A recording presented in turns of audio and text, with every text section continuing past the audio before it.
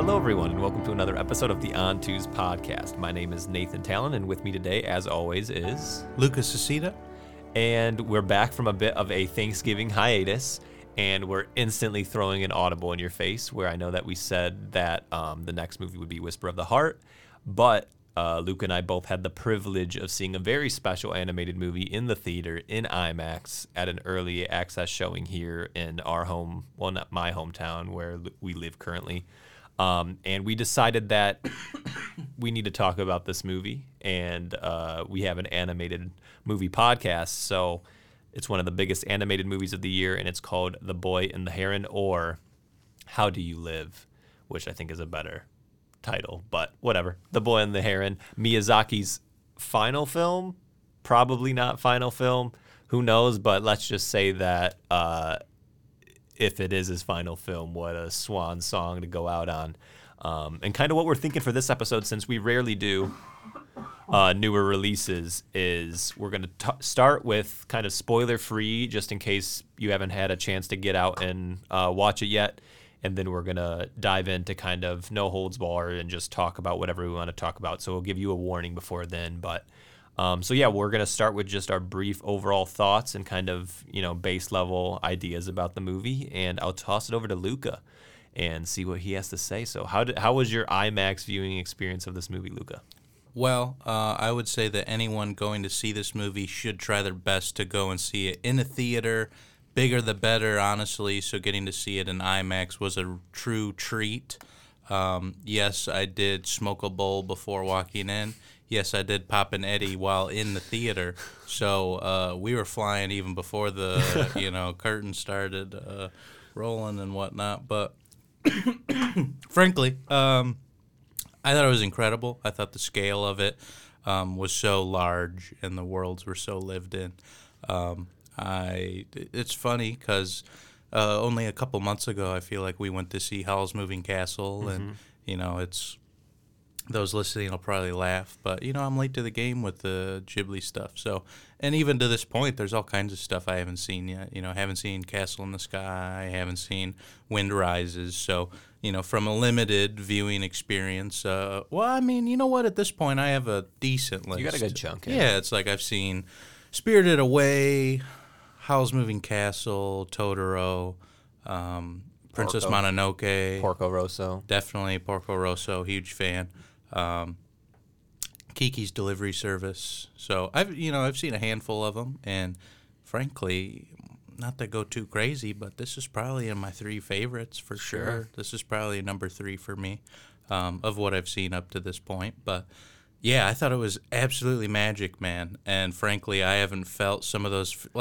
Honestly, it made me feel similar to getting to watch a Spielberg movie for the first time, and just some of the set pieces and some of the big grand adventure of it all, and some of the themes they're diving into. I think a movie like Soul is something that we both, that resonated with us, and I think that this movie has some similar themes and things that it's tackling, and frankly, I think even tackled better. And obviously, just like any other of this guy's movies, it's going to leave you scratching your head at some stuff, still wrestling with some ideas, and so I think that this could even be one that benefits from a rewatch, on a scale of Ponyo to Spirited Away in terms of it kind of being accessible versus weird. This is definitely more on the weirder side, and there's definitely a lot of adult themes and things in there, so I wouldn't maybe describe it as the best, get the whole family together, sort of vibe, but I'm an adult, so I had a blast at the movies. What about you? Yeah, I think there's just something to be said about, and I was like reflecting on it a little bit before we sat down here, and it's a special year where you get two some of the best filmmakers ever have films that release in IMAX, and I was able to see both of them with Scorsese and Miyazaki, where it's like, here's two masters towards the ends of their career, and luckily they get an IMAX window that they're able to show their movies. And, you know, I don't take that for granted. I'm glad that I got to see this movie where I did. Because, he says that he's working on another one. I hope that he's able to finish it, and that because it's like they talked about how, in his younger years, he used to do like 10 minutes of animation a month, that's even crazy to think about. And now he does like 1 minute by himself. And so he has to rely on his team a lot more, where it's like he would be the primary animator on a lot of his movies. And this is one that he basically just did all of the storyboards, in-depth storyboards for the movie, and relied on his team to animate it, which the animation is absolutely beautiful. Some of the best Ghibli's ever done. But yeah, man, I loved it. Like you said, I think every single one of his movies specifically, after a first watch, I'm always taken away. Like you said, it's just magical. This is once again another fantasy adventure that you're used to seeing from him. But it's like there is some stuff that it's like I want to dive deeper into, which means watching it however many times I will throughout my life. Especially this one, where you can tell that this is a man towards the end of his career, towards the end of his life, reflecting on a lot of the things that not only in his life, but in his career, and talking through a lot of that stuff as well. And I thought that he does it once again through this, the traditional Miyazaki Ghibli lens of a kid going on a fantasy adventure, which is great. But this is like some of the visuals in this one are unbelievable. I just love the whole idea of why he did this film in the first place, where it's like based on that book of How Do You Live, or I may even be getting that name wrong, but I think that's it. And it was just like him not being able to answer that question, so he decided to make a movie instead. And I think that's just shows Miyazaki, where it's like his whole thing. He's even down on all of his own work, even though everyone praises him.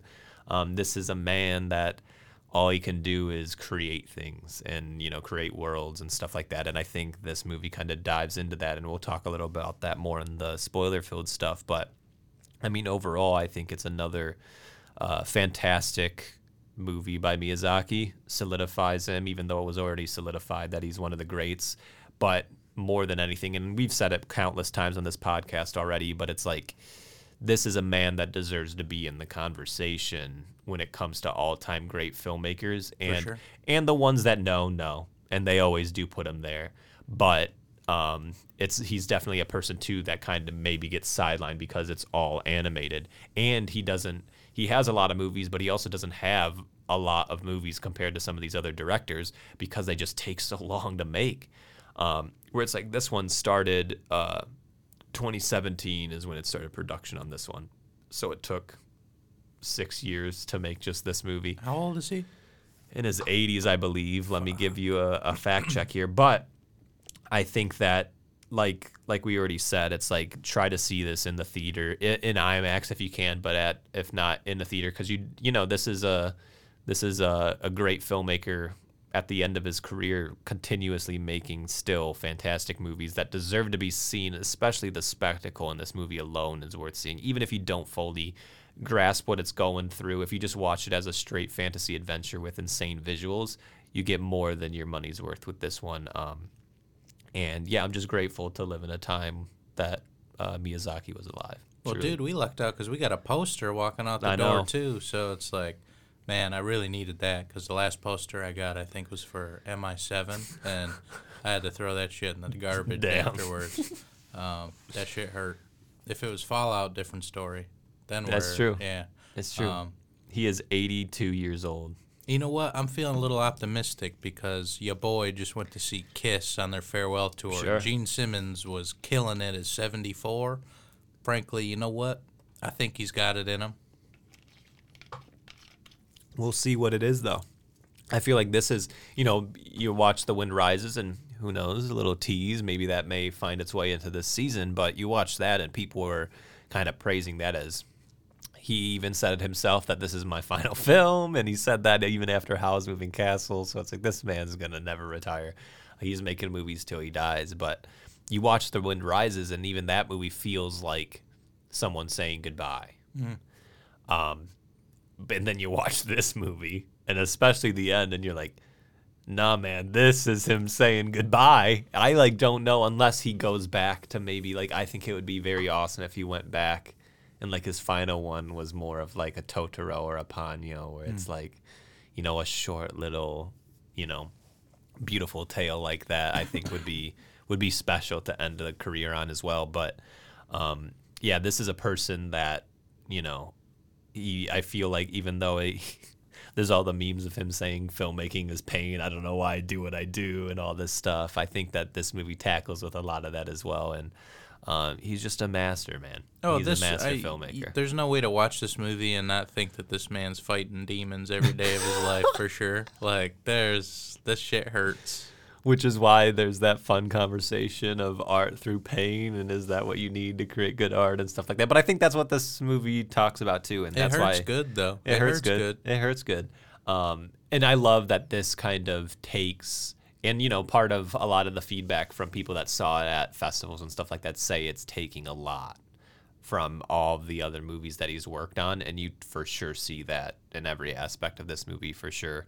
I mean, once again, it's just great characters, great character designs. Locations are beautiful and magical. There's a couple shots in this movie that they can just cut and add right into that naturescape thing. Even the sound design of certain dude. moments was just scratching that itch, man. It was great. Which is, that's always been an important part of the Ghibli movie, to make it, feel a little bit more lived in, and something that, in the early days, they would change the sound design for Western audiences to the point where Miyazaki would get pissed. And he's like, no, you can't release it over there if you're going to change it. So it's like, you either release it as is or you don't release it at all. I don't care if I'm giving up money. Mm-hmm. There was like that notorious thing where he sent like a sword or something like that to Harvey Weinstein. That's literally one of the most gangster stories I've ever heard in my life. Don't change this shit. This is my cut. Don't change it. Which shows how, first of all, of course, F that man. But second, this is a person that takes his craft very seriously, and, to a point where it's like, yes, I can understand if, having a conversation or even a relationship with this person may be a bit straining. But I think he realizes that as well. And you see it he's kind of putting it all out there in this movie, which I appreciate. So, yeah, man, support animated movies. At the cinema, go see it, and just kind of pay tribute to this great filmmaker, and see the movie how it's meant to be seen. If it's playing by you, which I think it should be playing. G Kids usually does a good job of releasing these movies wide for at least a couple weeks, so try to see this movie ASAP. There's a handful of things I still haven't seen this year. But I can pretty comfortably say this is absolutely one of my 10 favorite movies of the year, and as of right now, it's probably in my 5 favorite movies of the year. But I haven't seen The Holdovers. I haven't seen Anatomy of the Fall. I haven't seen, Zone of Interest? Yeah, Zone of Interest. I haven't seen those, and those just seem like some heavyweight fighters right there, frankly, so we'll see where it falls, but frankly, every second that I think about it, it could climb up even more. Yeah, I'm excited. Frankly, I'm super excited to get in there with the dub. Yeah, I want to rewatch it for sure. In general, I prefer the sub. Show me how it was originally intended, and I don't mind reading. But it's just the cast that they got together is so stacked that I'm just kind of, and now that I already know what's going on, now I'm kind of get to go and coast a little bit, and kind of take it for even more what it is. So, yeah, I'm super excited to see what Robbie Pat and Queen Flo and what Willem Dafoe, hell to the Christian Bale, Mark Hamill. That's going to be the magic. The Mark Hamill, obviously no spoilers, but I know who Mark Hamill's playing, and give me that. Yeah. And I think, especially the recent Ghibli movies as well have, that's a hotly debated topic, sub or dub. And, of course, I'm right there with you. Whatever the original vision is, give me that. But Ghibli movies recently have had great dubs because of the prestige of it. So it's like you have actors coming in that want to... Miyazaki's got a movie, okay, I want to come in and be a part of it, and they're going to give their all. And I love seeing the returns where it's like you get Willem Dafoe back, you get Christian Bale back, you get Mark Hamill back. It's like these are, actors that are I'll do it again, because why not? Because this is one of the great filmmakers, and watching those behind the scenes is always fun, because it's kind of cool to see that, okay, these people know what they're doing. They have the respect for the man, and things like that. So yeah, I'm definitely curious to see what that is like. And of course, Robbie Pat going all the way, cranked up to 11, which I think you have to for that character. So Fucking weird character, yeah, man. and which is perfect because he likes playing little weirdos. He said it himself. So. Yeah, honestly, perfect. If anything, it's so weird. Willem Dafoe's standing right next to him, like, dang it. And it's like he's kind of playing, like he plays like that like pelican in that one scene. Uh-huh. So it's like he's kind of been playing like a character adjacent to that. So I wonder if he's kind of like, damn, I wish I could have got. But I know that he's just happy to be a part of whatever he's a part of. So here's the question. I know where I stand, but I think this is going to be a conversation come awards season. Mm-hmm. Who are you giving the Oscar to? I think it's down to 2. Well, you know what? This one has something interesting going for it. And, well, man, you know what? I was going to say it's the Swan Song versus the one that kind of leaves you hanging. Now, listen. This is tough. Mm-hmm. But guess what? Earlier in the year, or not even earlier in the pod, I was talking about my favorite movies of the year. And Across the Spider-Verse is probably my second favorite movie of the year. And I read a review that, frankly, I couldn't agree with more. The only complaint I have with that movie is that it ends. It's like, I don't have a bad thing to say about Across the Spider-Verse. Hands down, changed my fucking life again, just like they did the first time. I think everyone involved is drooling for the next one. Now, I might be 35 before I get the next one. So, I'm just sitting there soaking in the pain of that. And does that weigh down the movie? It's like the movie, for just looking at it for what it is. I love blending animation styles, and you sit there and you're like, okay, how can they expand on this? And you're like, oh my God, they did it. Oh my God, they did it. This one's just interesting because it's tasty on a rewatch. There's a lot to chew on, and you can come back and figure out more. If this is the Swan Song, what a fucking movie to go out on. Yeah. I don't know. This is, for me, a coin toss. Sure.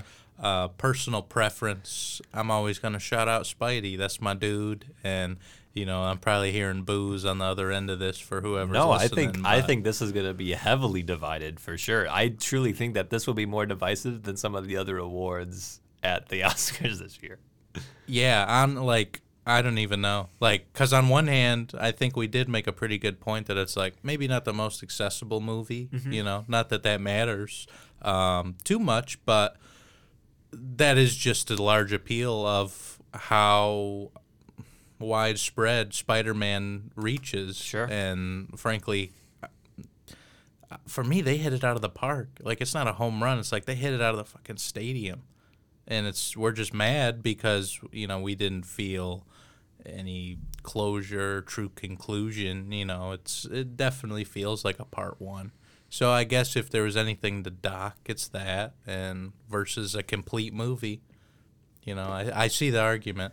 Yeah, I don't know. I was thinking about it too, because it's obviously going to come down to those two. I think I'm probably forgetting other stuff, but I think that's the two. You know what I mean?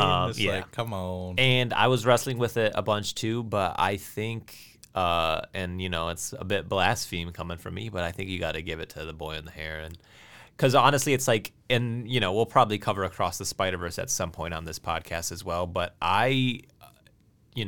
the further I am from it, the more problems I do have with it. Okay. And there's certain things about it that make me, of course, literally some of the best animation I've ever seen. They pay so much respect to the character of Spider-Man, but I also think that they put a lot of disrespect on the character. And that's my problem, where literally the whole focus point of the movie, I don't think I necessarily agree with. And it's an interesting take on the character, which I think is fundamentally against the character. With that the he's whole an outlier, kind of? No. That Miles, which is great because he's a great Spider-Man, is the only character that's acting like Spider-Man. Well, in a world of Spider-Man, That's an interesting point. Is it? And it's like, I think, but why I'm kind of taking a step back where I'm not fully committing to that is because this may be something that's addressed in the third movie that we haven't gotten yet. And who knows when we'll get, because it's like, is, 2099 only getting Spider-Man that agree with him and stuff like that. And, there's a whole thing that's still not explained yet because the movie is Act 2. So it's like I still withhold full judgment from that, but that's something that even during the movie I was kind of like, interesting take. But I mean, come on, the animation is unbelievable. But I think it's just one of those things where you do, like, there's just a level of, like you said, it's like watching like a Spielberg movie. It's like this man is just able to like create, and it's like I love that he has just these moments too where you can tell that he just views it as I'm making a film, and it's like for the first 30-40 minutes of this movie it's just a boy going about his life, after something happens to him, and just still beautifully animated. And literally the way I was talking about it in the car to Tyler was, it's almost like if we saw like an incredible race, right? Like imagine you recorded like just the fastest sprint you've ever seen and you're like, wow, that was a record time. Holy crap, that's all timer. But if you pressed record like a minute or two even beforehand, so you're just sitting and you're waiting, and it's like, yeah, it's about to go off, but you gotta wait before you get there. That's kind of how I felt, where it's like, once this movie's not to get into too much spoilers by any means, but it is kind of a slower start, but once it takes off, you're off. Well, it's like you're watching an athlete in their pre-start ritual, kind of going and stretching and hydrating and doing all they need to do, and then they line up, and you see the lineup even happen literally. In the movie.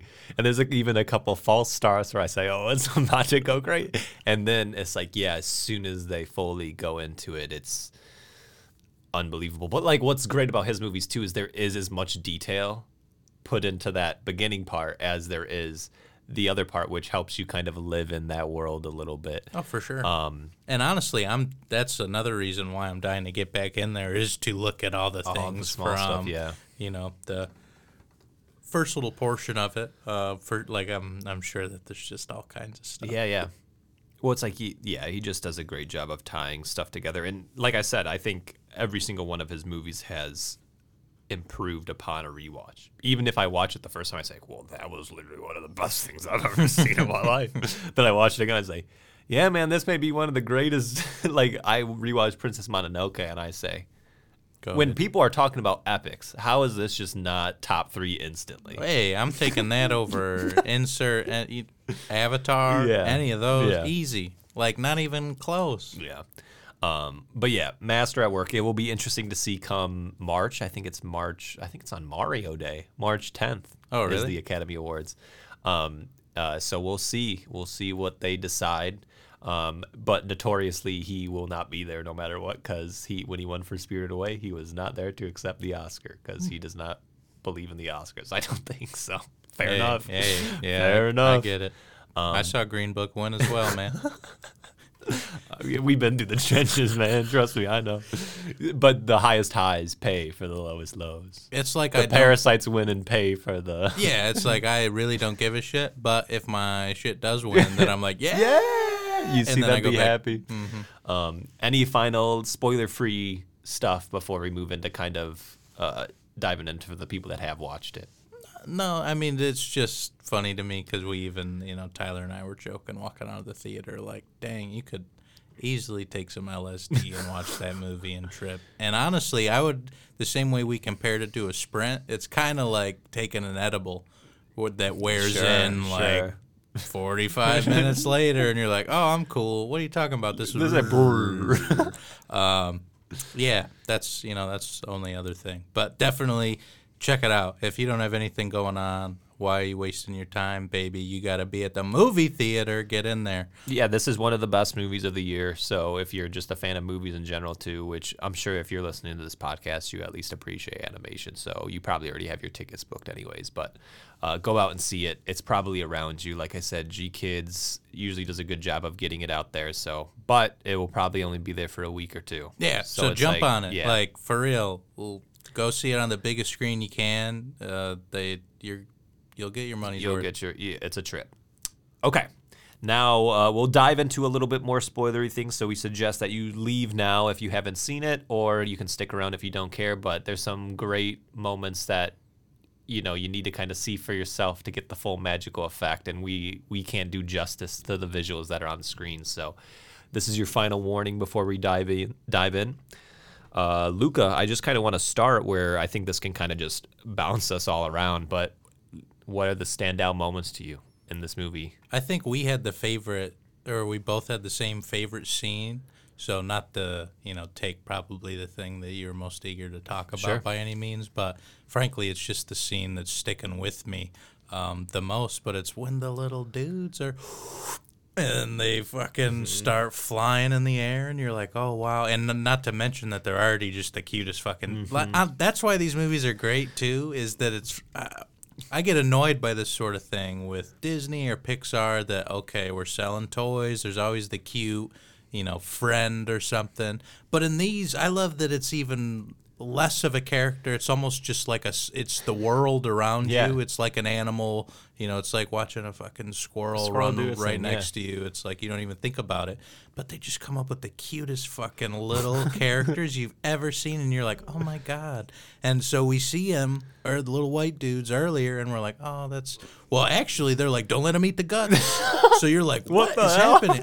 That's another thing I love about these movies is it's like, I guess you can look at it as like kid-friendly stuff, but then there's immediately after there's some crazy shit. Yeah. So then the blending of the two, it's like my favorite types of movies are when you're blending genres and things. So to kind of have that and blend those, it always works just so well for me. And then to have a moment where these things are floating off into the air and you're like, oh, what's going on? They say they're going to your world.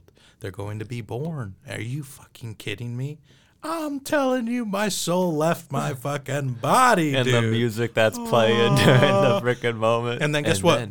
Pelicans eating these motherfuckers, dropping. I'm like, oh, no. You're like, oh, shit. Are you kidding? And then they hit you with we didn't ask to be brought here. We're starving. And then you're like, what the hell? In a matter of 10 minutes, I never needed a cigarette more in my entire fucking life. I said, am I watching a Safdie Brothers movie? What's happening right now?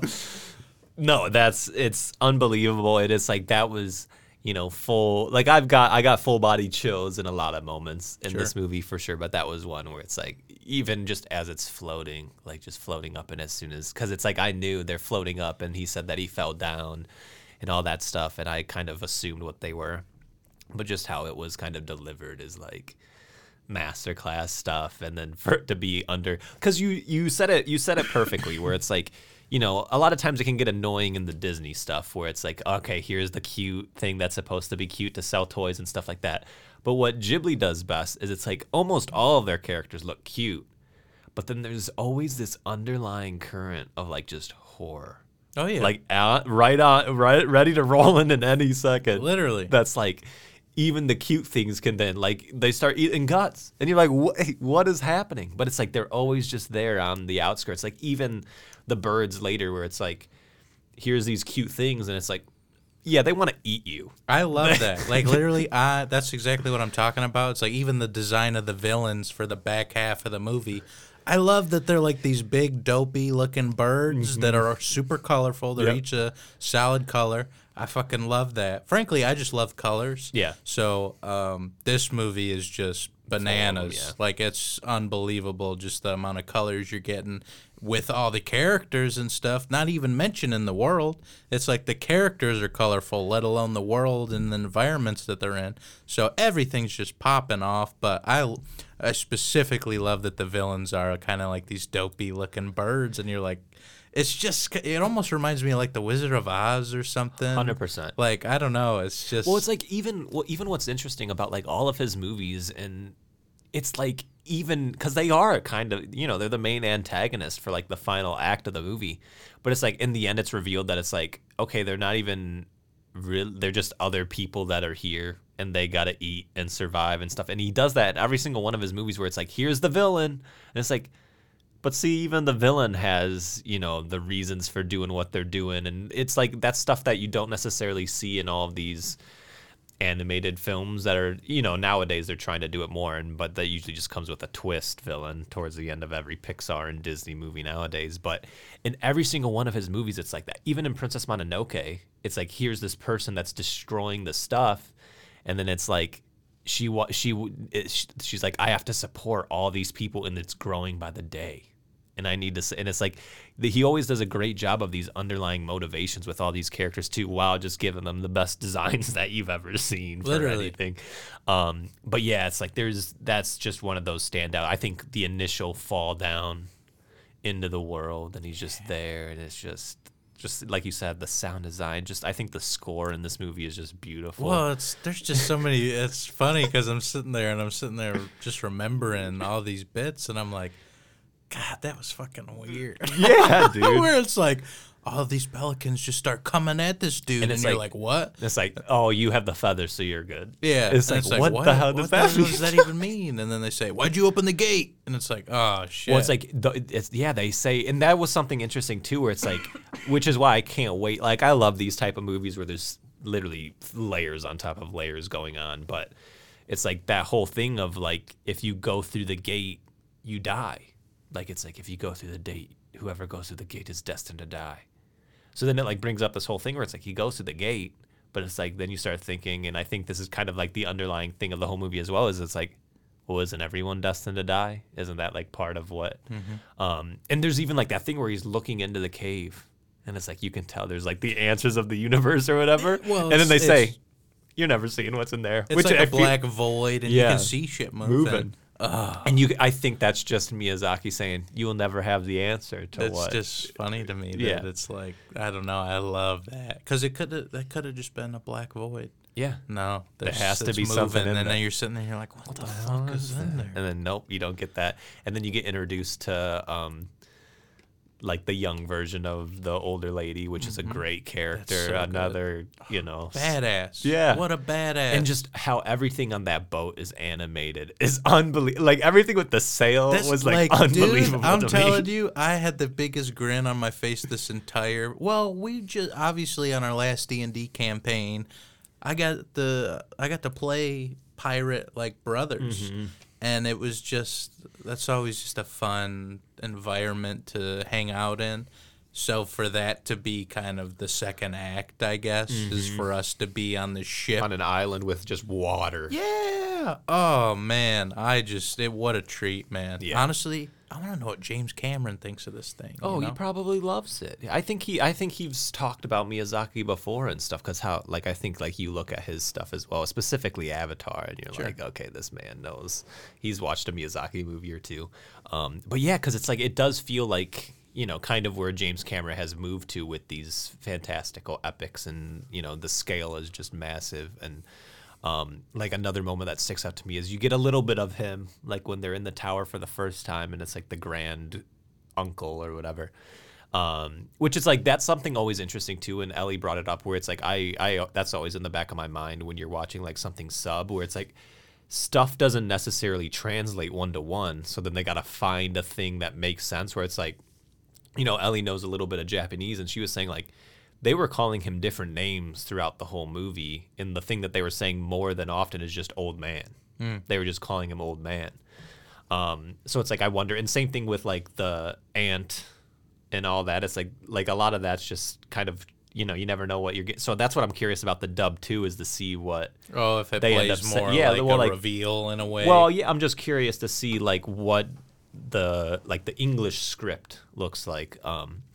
But like that, when it's like they walk in and he sit, like, the stuff that I like. So I have the biggest grin on my face when they walk in through this weird time wormhole thing. And Super cool. And then he's just sitting at a table with a tower of shapes. And he's like, have a seat. I said, this is the best thing I've ever seen in my life. And then he's like, follow me. And then they just walk over this hill, and there's just a rock.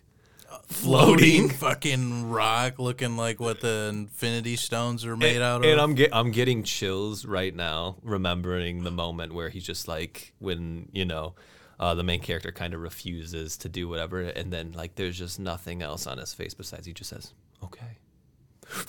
then the whole thing just starts disappearing and those music's go like it's like you have to see it in the theater because it's like the music going crazy in that moment as literally it looks like time is just folding in on itself in this space. You start to see galaxies and shooting stars at the time as they're running out of this thing. I say, this is just a master at work, man. What more can be said? Frankly, I think Mark Hamill deserved this one after the loops they put him in for the fucking sequel trilogy. Yeah. You know, however you feel about those, I think we can all agree that there probably was a better option just overall in general. So for him to be the Grandmaster. Yeah. Oh, that's it, baby. That's what I'm talking about. Which it's like, and of course there's going to be multiple ways to take this story, but like one of the things that just fell into my head and just stayed in there, and the more I think about it, the more it starts to make sense, where it's like, you know, he asks this boy to sit down, and it's like like all of my body, and of course it could represent a bunch of different things, but it's like this old man is Miyazaki. And it's like come into my world where like stuff doesn't really make sense. And it's just like there's not really any physics because that's kind of what animation is you make your stuff yourself. And he's like, here's this tower of shapes, which could be like all of his movies. Mm-hmm. And he's like, he taps it and it's like, you can choose to take on this thing that I've built, which is like Studio Ghibli, or you can go your own direction. And it's like, this is him telling his grandchildren. It's like, this is how I answer the question, how do you live, is I make art. I make movies. And it's like, here, you're coming into my world and I'm showing you what I do and what has kept me alive for all this time. And it's like, you can do the same thing or you can do your own thing. And then at the end, it's like, they choose to do your own thing. He says, okay. And he just gives in and his world collapses and disappears because he's done. And it's like, if I think through that lens, it's like, how could this not be your final movie? That's like one of the most beautiful things. I just keep getting chills when I think about it because it is so well done, to the point where it's like, you know, he has like, and he gives them like these building blocks. And so it's at the end, it's like he still has one where it's like, it's there for you. If you want to do what I did to live, it's like, it's still there, but you don't need to feel pressured to do it. And because like at the early stages, it's like he said that this is a movie for his grandchildren. So it's like looking at it through that lens, I think it's like, it's so beautiful where it's like you see this person go to this tower, what he was drawn to, which is literally just, you know, and you see something similar repeated in Howl's Moving Castle where it's like a shooting star from the sky and it's like inspiration. And it's like he catches inspiration. And it's like the same thing where he goes off to the tower and he disappears. Mm-hmm. And it's like this man just disappears ever since he went to that tower. And it's like that's kind of how Miyazaki is described, where it's like he's a very distant man, but he like, this is how he finds, you know, the will to live and the will to continue living. And he even says it in the movie where it's like you can choose to go back to that hellscape where nothing makes sense. Or it's like you can make your own worlds here. And you can try to make sense of what's happening. But you don't need to. And it's like, I think that is so beautiful. And it's like, that's such a, you know, an impactful thing, which is why I think like watching it more and more, it's like this is going to age like, you know, fine wine the more I watch it. And I think I love the fact that it leaves you with a choice too. Yeah. I mean, obviously the best movies are the ones that are putting their characters in positions to make, you know, these big choices at the end rather than making some statement of this is how it is. Mm-hmm. And this is, you know, we don't get those answers. We don't get to see in the cave, you know, that little void. I fucking love that shit, man. And it's like him, like even the ending too, where it's like at first you're kind of like, oh wow, that's the end, but it's like it is impactful as well, where it's just like kind of like one of those things, and it's like, you know, and it's like it's so perfect because it happens after like a tragedy in the boy's life. With that scene is unbelievable animation as well, but it's like this tragedy then draws you, or this uncertainty then draws you to this tower, and that's what gets you to ponder these questions and things like that, and then you return from it, and it's like for him, and then it's just like life moves on. It's like you deal with your grief in one way and you move on to the next, or you can stay there and use it to funnel, you know, creation. And it's like, I think it's just so, you know, it's Miyazaki cooking. And it's like, I truly don't understand, which is why I think it would be perfect for him to like, do one of those smaller child adventure movies for his end, because this, I think, is like, it has everything that he's ever wanted to say in it. Even in like that final 10 minutes has everything that he's ever wanted to say. And I think that it's just a masterclass. And then on top of that, it's just, there's laughs to be had. There's beautiful visuals. There's adventure. There's action. It's, yeah. And there's even just like that beginning, like opening thing. It's like, it's just, there's something about a Ghibli movie, and multiple people have said it, where it's just calming and relaxing. Even in these moments of high intensity, it's like, just their specific art style that they have is just so soothing to me. And like all of the environments are just painterly in a way. And it's just, you know, he takes you to a different world. Most of the time, a completely different world. But even in his movies, it's like you feel a sense of warmness that falls over you that this movie has in spades as well. So this is, you know, him cooking with gasoline. And if he has more in him, of course, I'm there day one to see what he's doing. Because I would be I'd be absolutely curious to see what else he has to say. So it's called The Movie Critic, and yeah, could you imagine? I'm only gonna do 10 films, which I don't know how many he's up to now. Maybe like 11, 13, 12. Yeah, I don't know. But that's funny. But he's like, that's the thing too, and it's like he's a writer, like he writes these movies as well, which is like that's always a thing that's brought up in like writer director is different than just a director, and fair. This man's a writer director, and people gotta give him his flowers, man.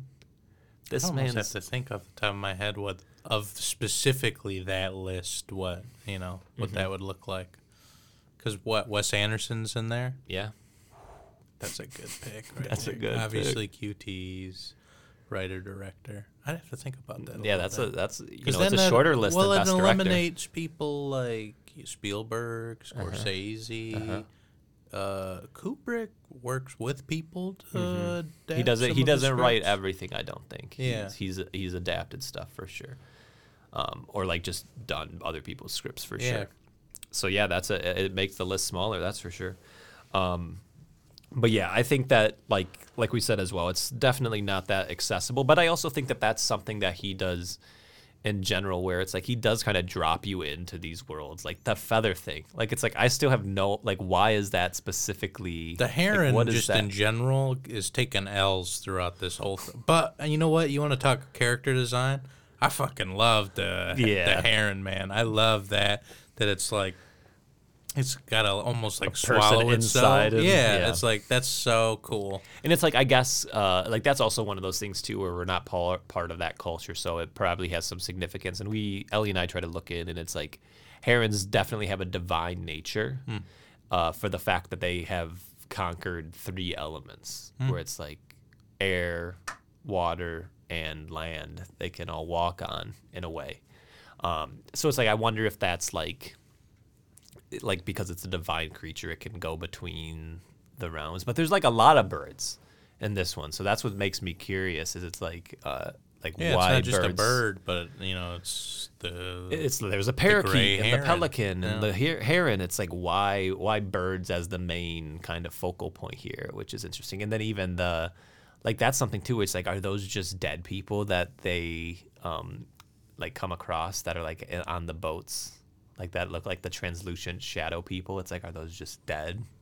It's like, I don't know. There's so many fun things in this where it's like the same thing as Spirited Away, where it's like all of a sudden you're just in this place where there's a bunch of spirits and stuff like that, and there's no explanation for any of them. And you just kind of got to piece it together yourself, which I like, but I can understand if that's frustrating to a lot of people. And because, this one's kind of, it throws a lot at you, that's for sure. And it took me a little bit to understand not even understand, but it's like get the vibe check of what we're about to get into. But I heard it was crazy and fantastical and goes in all sorts of different directions. But I did hear that the ending was strong, and so I was anticipating that. And they kind of even fake you out with that a little bit, where he goes through initially, and then he wakes back up down under the as he's prisoned.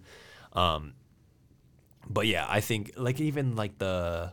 Like Ellie pointed out as well, with the shaved head, looks like the heron feather and stuff like that. There's just such an attention to detail on everything in these movies that you know, it's all inspiring, especially in IMAX where you just got all the detail just right up to your face.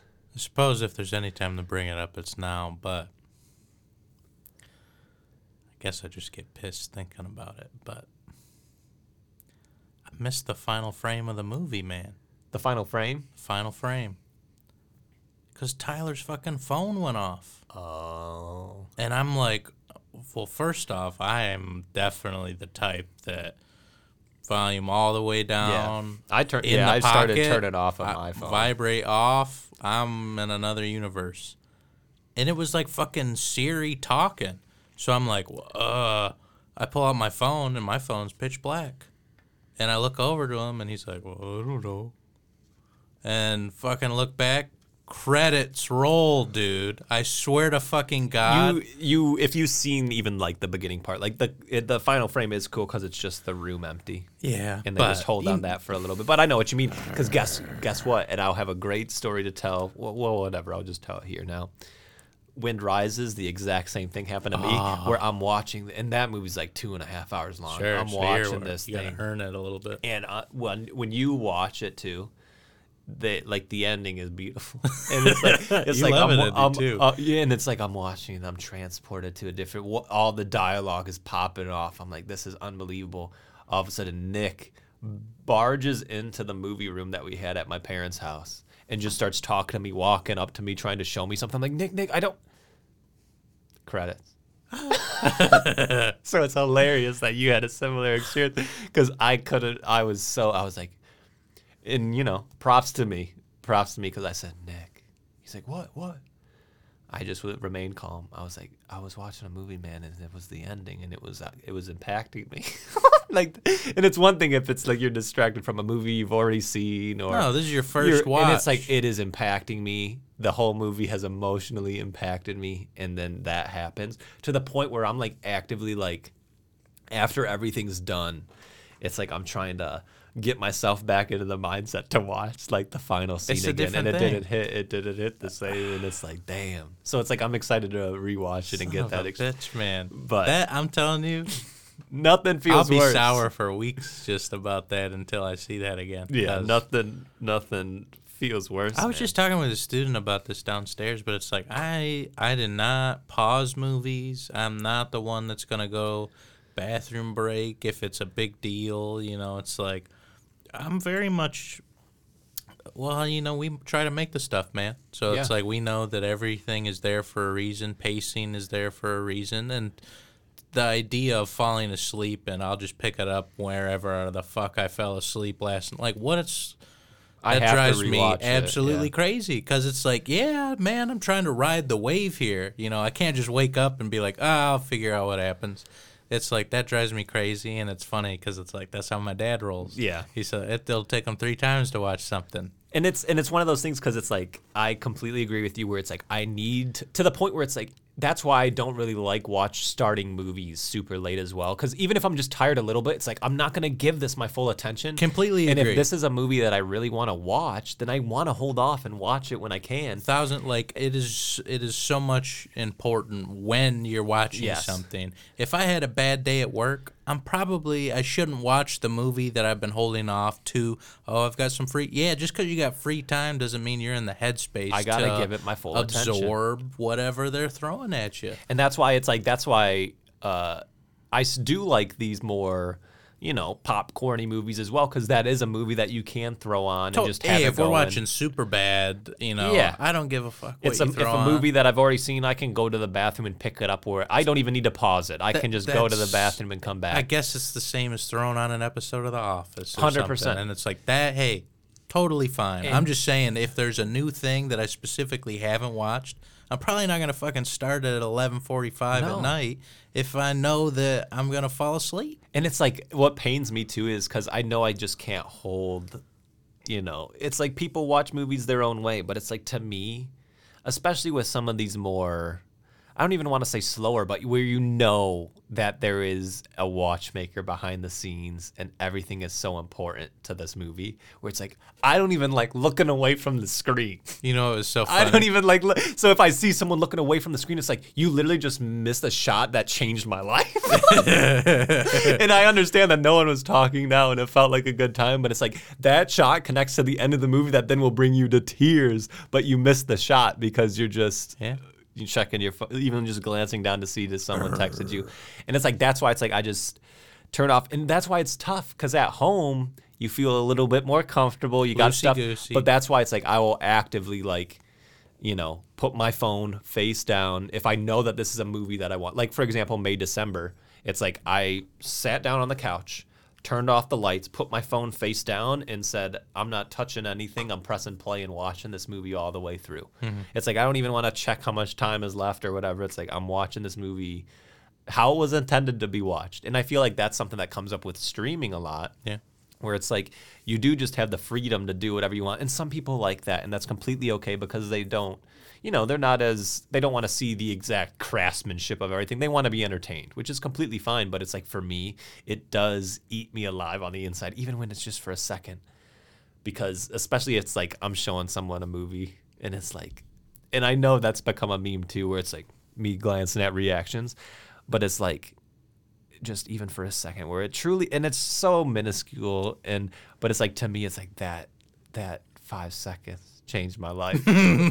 And you don't understand what you just missed, where it's like the shot of, it's like, for example, there's the shot in After Sun where it's just like the Polaroid, right? Mm-hmm. And it's like, I can understand the urge to like want to, but it's like, to me, to sit in that moment means so much to the movie. And it's like, I can understand if it's like, you just like, it's like, oh, the immersion is broken. The immersion is broken. Well, anytime I even want to check my phone, that's on the filmmaker, man. That's so 100%. In a way, it's like, okay, what fucking time are we getting out of here? Because this shit's killing me. So it's like, I get it, and not every movie needs to be salivated over like that. But you know, I guess that's just the difference in people. Well, it's part of me too is like, and you know, that's why it's different when you show people, because it's like with us, there's a different underlying current when we're showing each other a movie or something like that. But it's like, if someone that's showing me a movie that they like a lot, I'm gonna give it my full attention, because it's like, I don't want to miss anything, so that I can have a completely formulated opinion to be like, I didn't like it or I loved it. But it's like, I understand where it's like, hey, if you are checking your phone, it's like, maybe the movie's not for you, or you're bored or whatever. But if it's specifically a movie that I want to see what this director, what this team has done, and like, because sometimes it's like, you may be bored in a moment, but you witness something that then comes back later on. It's important. That is like, just, oh, you feel it. Where it's like, you missed the shot earlier and you see it again, and you're like, okay, yeah, that was a good movie. Mm-hmm. It's like, no, but did you see when they repeated the same shot sequence from that, and it was under a completely It's like checking your phone at the one take and Shaun of the Dead just because he's walking to the store. Yeah, dude. It's like, dude, they did the same fucking thing. So much. Oh, man. No, I'm with you. Well, it's funny because this is right before I went to Florida to visit my fam for Thanksgiving, and I was mad because everybody keeps bringing up The Killer, and I haven't watched it yet. And I was telling Liv, like, I can't even remember who we were talking to, but I was like, yeah, I still haven't caught it. And she's like, oh, dude, why? Just download it on your phone, watch it on the plane. And I stopped, and I just looked at her. And then she thought about it, and she's like, never mind. I don't even know why I brought that up. And I'm like, well, it's just funny because it's like, think about what director we're talking about. Not exactly. David Fincher? Fuck no. Every inch of the frame is there for a reason. It's surgical. Literally. Yeah. I'm like, I did watch a movie on the plane, but that's the difference in what we're talking about. I pick my movies based on what. I watched fucking Midnight in Paris, Woody Allen, like just this kind of night at the museum, you know, little. Also like that movie for sure. Yeah. Not supporting the man. Don't like the man, but the movie's but the movie definitely. Well, somebody described it. Came and suggested it to me. He's like kind of like Night at the Museum for adults, and yeah, I really enjoyed that movie. Side note, but some great performances too from the people that play like the historical figures for like a scene. Fucking great, man. Like maybe definition for me like 3.5 with a like, if not maybe on a good day 4. Yeah. It's just and lost me a little bit. I think we could have had Yeah. a pretty tasty ending there. I'm with you. Didn't. But it's like, yeah, I watched like Don't Worry, Darling on like the plane. Oh, God. So it's like that's one where it's like I'm curious. Going into that, I knew that was going to be. You're talking Florence Pugh, Yeah. and that I just know that's a horny movie, and I don't want to be the guy on a plane who's like, you don't care about it at all. You're telling me you don't give a shit at all if you're in the middle seat, and you're gonna watch Babylon or something? I don't know. I'm trying to think. I knew that it wasn't Babylon, Yeah. so that was fine. I don't know. There's some pretty gnarly shit in there. But it's like, here's what I'll say is that it's like or like Saltburn. You watching Saltburn on a plane? From what I've heard, no, I'm not watching Saltburn on a plane. But I will say, like, I feel like, and there is some horny moments in Don't Worry, Darling, but I would say that it was oversold a little bit. Where it's like there is moments, but it's not like Saltburn. Yeah, I'll it's put like it that it's way. like a It's sex not- scene in any other movie. That I guess that's fair. and it's like it was one that I was curious about. I knew it wasn't going to be the greatest, but I wanted to check it off my list. And so like that's the type of movie that I'll watch on a plane or whatever. Totally It's agree. like, I'm but if always curious to see what new stuff they got on there. You yeah. know, something I or a missed at rewatch. theater. Like I rewatched Shrek. That's Dude, like I was pissed. I watched Delaware's Prada. I've never seen. Are you kidding? Dude, that movie rocks. I know I'd like it too, so I gotta watch it. I'm telling you, easily. Like, that's some prime Meryl Streep, man. I gotta watch it. Oh, wow. It's funny because I just think about that kind of movie, and that's just one of my favorite ones for sure. And you want to talk about all-time supporting. Stanley Tucci's just throwing Cooking. 99. He's fucking great from the minute he enters the movie, man. Sure. I mean, I don't doubt it for a second. That man cooks. But yeah, man, I feel like, especially like if it's a movie that I'm excited for or I'm excited to show someone or anything like that, it's like I gotta lock in. I can't be having any distractions. I mean, you know, hey, if somebody's got to take it seriously, who else would it be? You know what I mean? If I'm going to the theater as well, it's like and it's like I'm even sitting through Avatar, where there's lots of water. I'm not going to the bathroom. Mm-hmm. It's like I came to watch this movie. I'm gonna try to the point where it's like if it's a longer movie, I may not get a drink Totally. because I don't want to go to the bathroom. Man, we went to see Killers of the Flower Moon in Yeah. theaters. It's like I don't want to go to the bathroom. What was Now, that, 340? Yeah, dude, that's almost 4. That's like Return of the King, man. But for example, when Movie Pass was at its height, Yep. it's like I would be seeing shit every weekend. And so I think the last movie that I went to the bathroom mid-movie for a movie that I've never seen before was I went to go see Pacific Rim Uprising. And it was like, we're about halfway through the movie, and I was just like, yeah, man, whatever.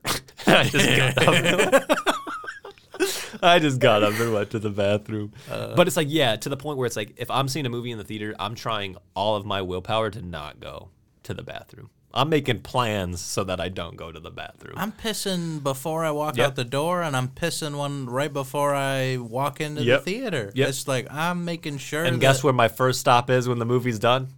I'm in the Bathroom. bathroom. Yeah, it's like you just got to time it accordingly for sure. Yeah, I just don't.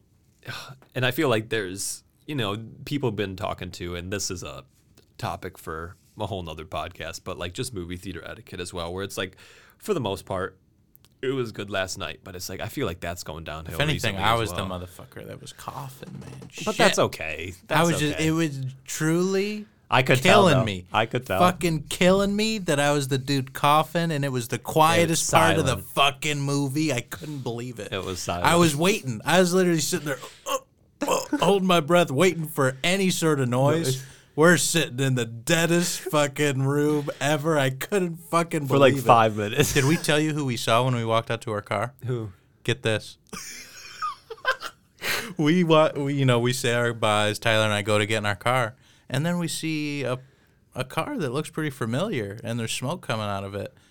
Max Burke. Really? Hey man, what are you up to? He says, "Oh my God, I just got out of the Boy and the Heron." Really? I swear to fucking God. And we just start laughing. He said, "Oh, you assholes didn't invite me." That's hilarious. Well, I was gonna say it's like, That's like, man, it was the D&D group. well, it's like that's for sure something that I was like, I'll go see if Max hasn't seen it, I'd go see it again. Literally. Did he say that he liked it? Oh yeah, he's like, man. Well, I think what did he say? He's like, I heard some people didn't like it. Like, I guess whoever probably just some motherfuckers online. So whatever the hell that means. But regardless, it's like he was saying he was getting some mixed stuff, Yeah. and he's like, I don't know what they're talking about. This is just as fucking good as any of the other shit that he does, which also fucking rocks. Yeah.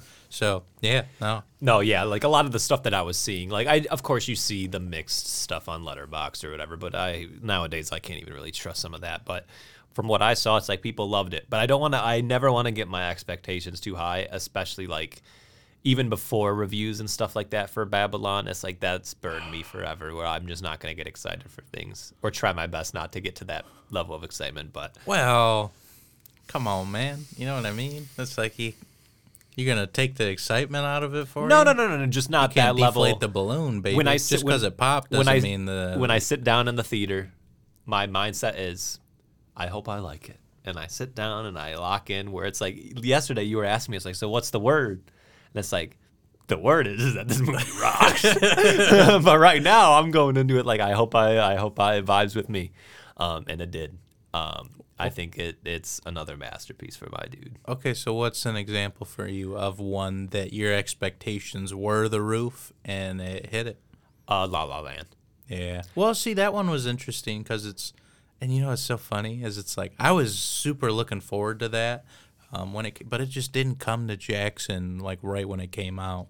So it's like I actually caught that one later, but that was like one of the movies I most wanted to see. And after the trailer, it's just funny because it wasn't until I was in the theater that I realized that it was set right now. Mm-hmm. I thought it was like an old school thing. Sure. So it was just I literally laughed fucking out loud just watching it because I said, "Oh, it's set right now." Yeah, my expectations were completely. Well, it's funny because it's like the story that I always tell, and it's my first ever Letterboxd review, which I think I'll forever keep that. Where it's like, at the end of that movie, you know, I'm not gonna give spoilers for La La Land on the Boy and the Heron podcast, but at the end of that movie, it's very emotionally charged, and so like the credits roll, and I'm sitting there crying, and it's like I'm crying with a smile on my face, and it's one of those things where it's like in that moment, I couldn't tell you if I was crying because of the ending of the movie or because when it ended, I couldn't believe that it was that good.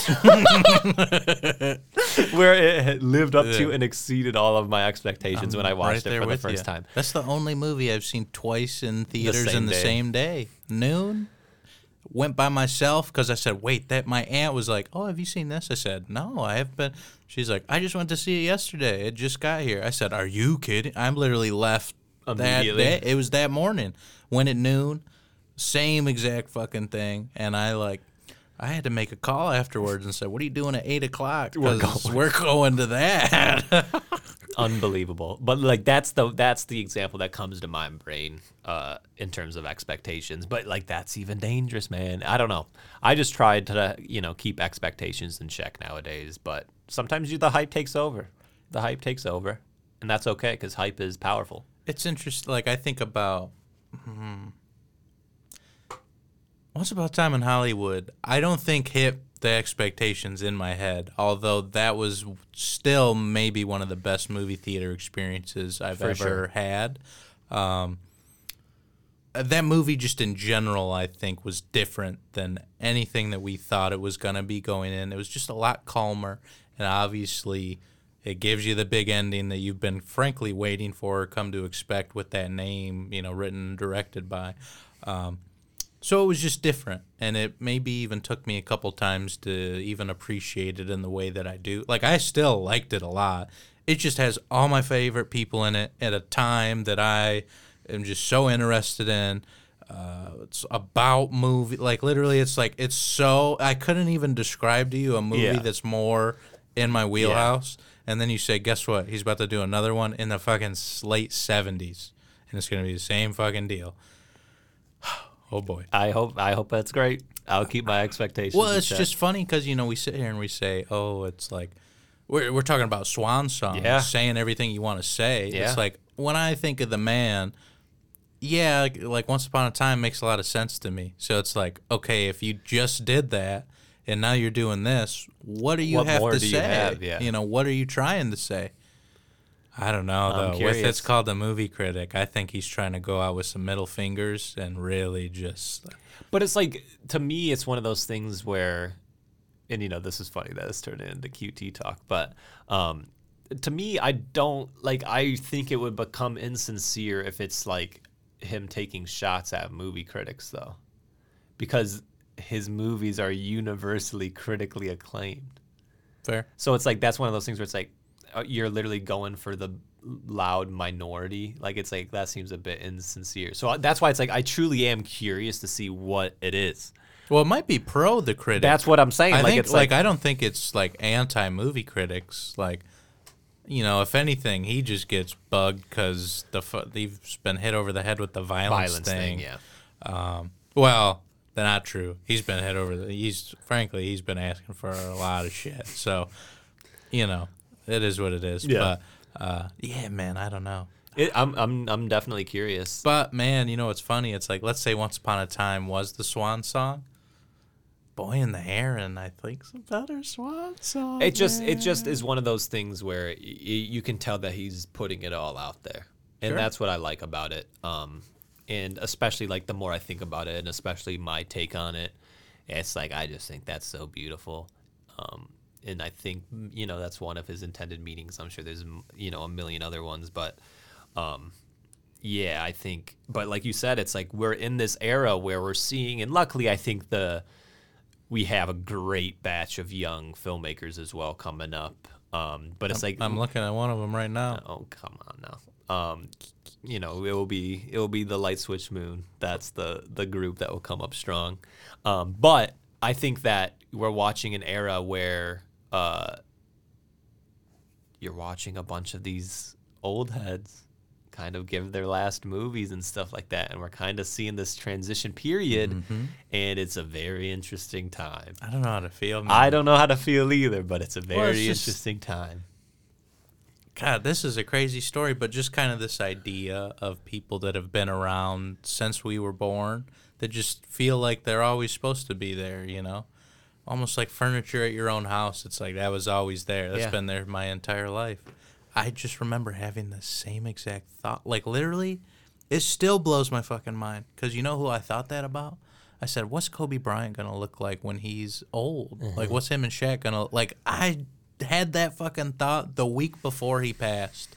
I couldn't believe it. And it's just the reality of I'll never get to know what that looks like. So, some of these filmmakers, frankly, even some of the talent, it's like, I've never thought about a world that didn't have a Samuel L. Jackson in it. Just some of these people that are always there every year that it's like, and when they're not, it's going to be just, I don't know, man. Well, it was one of those things where it's like I remember growing up and, celebrities would die or musicians would die and my parents would get really sad. And it's like I knew who these people were. Like, for example, it's like I knew who Michael Jackson was. Sure. And it's like that was a huge deal.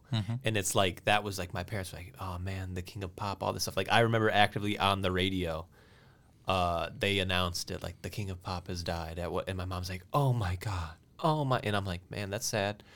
And it didn't, because it's like he wasn't necessarily a huge impact on my personal life, but then it's like I never knew if I was going to connect like that to celebrities or anything like that. And I remember the first one that like truly like kind of like devastated me for the rest of the day when it happened was I remember when Robin Williams died. And I just looked up, I was on Twitter or whatever, and I said, it like took me a little bit to like comprehend because it's like this is at the time too where I'm getting into like his serious performances. I'm like, man, what an incredible human. And then to see like that he passed away and all that stuff where it's like, and how? Frankly? Yeah, 100%. Where it's just like I understand where it's like and that's the power of art and performance and all this stuff where it's like these things will tear me up when certain things happen for sure. Where it's like. Yeah, man, it's going to be tough where we have a lot of these older people that, hopefully they got a lot of time left, but for sure. We're being realistic. Well, I mean, shit, they even thinking about the Boy and the Heron, it's like, this motherfucker's in his 80 popping off, stuff like that. So, I think that there's a lot of people that still have some years on them to make some stuff. We'll get a couple more Spielbergs, we'll get a couple more, maybe one more Scorsese, if not a couple more. And what you get too is you're watching a artist at the end of their journey, and sometimes you, like for example, The Boy and the Heron, you get just powerful reflections, and to be able to see through their eyes in these moments, I think is an extreme pleasure and a gift as well.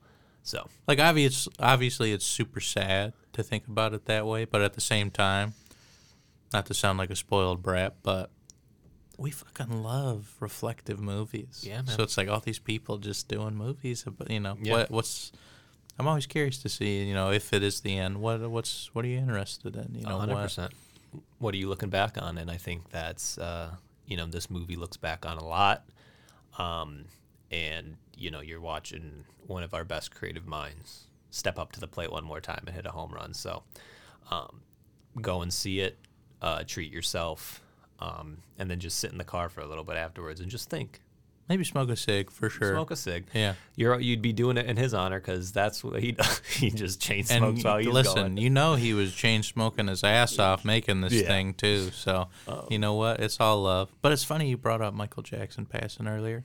People were coming up to me like I lost a loved one in my family. Like I've always, I feel like in my whole life I've worn my interests on my sleeve. So it's like they just called me the '80s kid when in middle school, and like teachers said, "Oh, that's the '80s kid," because it's like I always was wearing old band tees and Michael Jackson shirts and stuff. And wow, that was probably the first big one. Yeah. But frankly, that was my favorite artist as a kid. So I started, I got it pretty. That was a pretty Impactful right deep away. cut immediately for sure. But yeah, there's something to be said about these artists, these people that have affected us towards the end of their journey and what that means. But yeah, man, one of the masters is in theaters yet again. Check it out if you have a pulse. And then I guess we'll see what happens come award season with this thing, man. I'm curious. I think you sold me. I think that, before, even at the start, I'm like, it's 50-50, Sure. but I think you sold me on it. I think I'm going to go The Boy and the Heron, Best Animated Feature. And we'll see. Maybe they have a vendetta against him, though, since he didn't show up to the previous one that they Which gave him also means I got to update my letterbox. Oh, shit. But yeah, thank you guys for listening to another episode of the On Twos podcast. Next week, we'll be back with another Ghibli, but not Miyazaki, in Whisper of the Heart.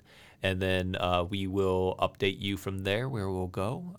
But I'm excited to, once again, hop back into these episodes and continue on our animated movie journey. So thank you for coming along with us, and we will see you next time. Thanks for listening.